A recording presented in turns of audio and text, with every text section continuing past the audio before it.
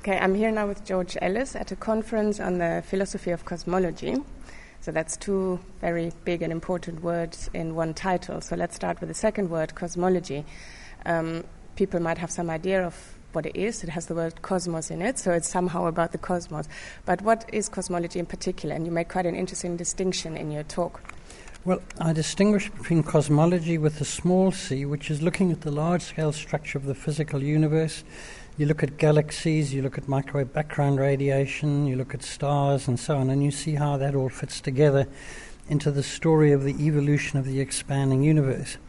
And then I talk about cosmology with a capital C, which is when you take that all very seriously, but you add in ideas about the meaning of life, why we're here in the universe, what, if anything, all of our existence in the cosmos, which provides the environment and for us and makes our life possible.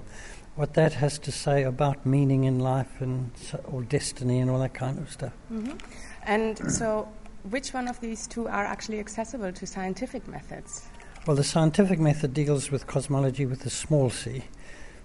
Even there it runs up against limits because cosmology with a small c would like to say something about how the universe began, the start of the universe, and would like to say something about the multiverse, if it exists or not. Those are both difficult to deal with scientifically. Cosmology with a capital C must, by its nature, mainly be involved with philosophical issues. Mm-hmm. So if we stick to the cosmology with a little c, where we have more chance of getting anywhere maybe just with scientific methods, there is one obstacle that is already, which is that there is only one universe. So could you explain why that is a problem? Well, in normal physics, you get a theory of how things work, and then you go out and you take many copies of that object and you do experiments on them, and you get a statistical result about how it behaves. When you've got only one universe, all you can do is observe the one thing that exists, so you can't get any statistics. You can get statistics of aspects of the universe, but you can't compare different universes with each other, so you can't get statistics of different universe models, and that makes it different from every other science. Mm-hmm.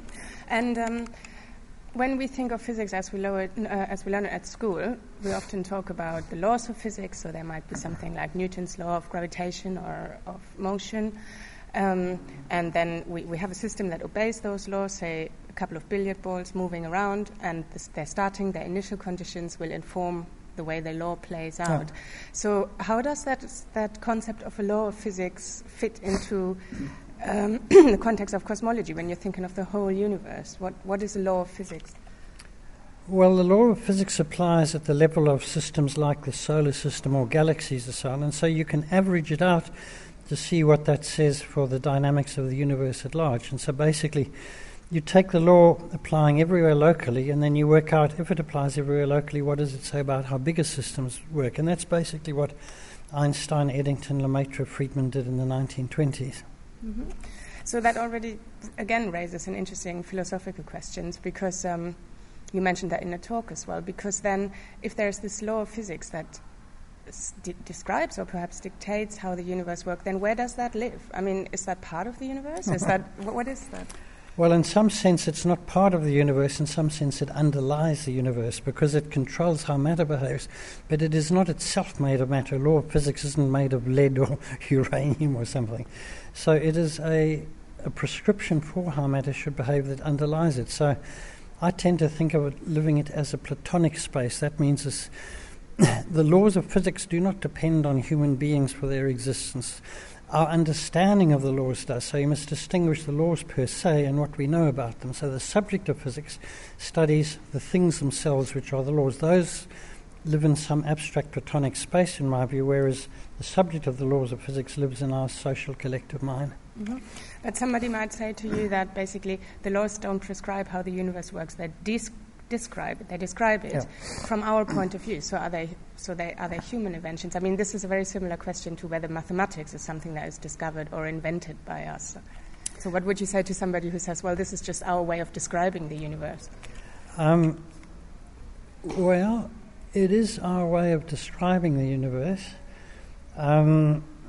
We don't know whether the laws are descriptive or prescriptive, and that's one of the big difficulties. We can't tell. What we can tell is they are well described by mathematics, and that is in our minds. What we don't know is if in some sense the laws of physics are written with mathematics built into them. What we do know, I believe, is that mathematics exists again in a Platonic space. In other words, there's a mathematical reality which we explore with our minds, we understand to some extent, we don't to some extent, but the fact the square root of 2 is irrational is a fact which exists independent of the human mind, the fact that Pythagoras' theorem is true and all of that. And so we discover those things rather than inventing them. So I believe in a Platonic world of mathematics and a Platonic world of physics. I'm not sure how they relate to each other. Mm-hmm. Okay, and you also mentioned in your talk something about possibility spaces. Yeah. So could you explain that and how that fits into? Well, when you have laws of physics or laws of mathematics, you can find spaces of solutions, and the solutions are possible behaviors described by those equations. So, for instance, you can move in such a way that momentum is conserved, but you can't move in a way where momentum is not conserved. And so the possibility space is a set of all possible motions, and within that there are constraints which says what is and what isn't possible. Now, using possibility spaces has quite a few advantages. One is that it ties into other possibility spaces. For instance, in biology, people talk about the possibility landscape for animals and so on. And I can think of other ones which are interesting. So it's quite useful to talk about possibility spaces rather than the laws themselves which make this possibility space possible.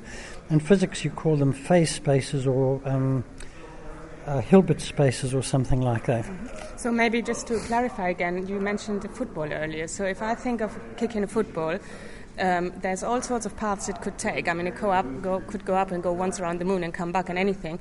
But the laws of physics are expressed in the fact that there are constraints in this space of many possibilities. There are allowed paths within possibility space, and you can choose which allowed path you'll move on, but you can't choose to move on a path which is not allowed.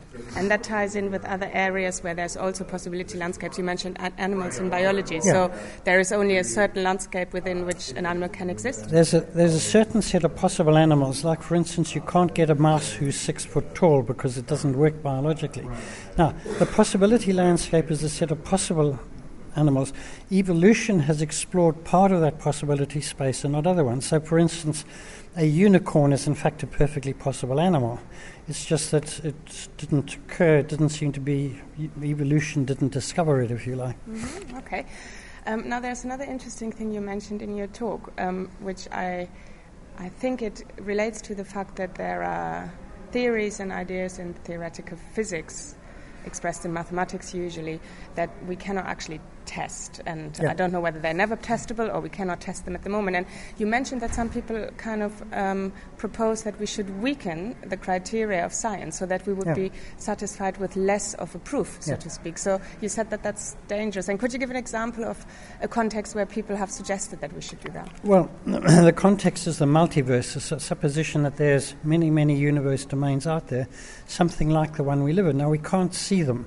And so there's absolutely no direct evidence, and it never will be possible to get direct evidence. If you could show that the laws of physics necessarily implied their existence, that would be fairly convincing, but you can't test that physics either. The physics is also not testable. And so it's a supposition which is very good for some explanatory purposes, but if you can't test it, then you have to say, well, is this now a scientific proposal or a philosophical proposal? And actually I wrote about this in Scientific American some time ago. And in my view, you should say this is scientifically inspired philosophy, not science, because I think you should draw a hard line. Now, a couple of people are suggesting we should weaken the requirement of science. If we have a really strong theoretical argument, we should say it's so good we no longer need to test it in the way we've taken for granted up to now. I think that's very dangerous, and I think it would allow all sorts of pseudosciences to be reclassified as science, and I don't think we want to see that happen. Mm-hmm. Yeah, you mentioned design and astrology as examples. Okay, but then this gives us a very good point to end on, because that really highlights the fact why we need a philosophy of cosmology, because some of these scientific questions do become philosophical because they are not testable. They do, because we are pushing science to the limits of what is testable. Mm-hmm. Okay, well, thank you very much. Thank you.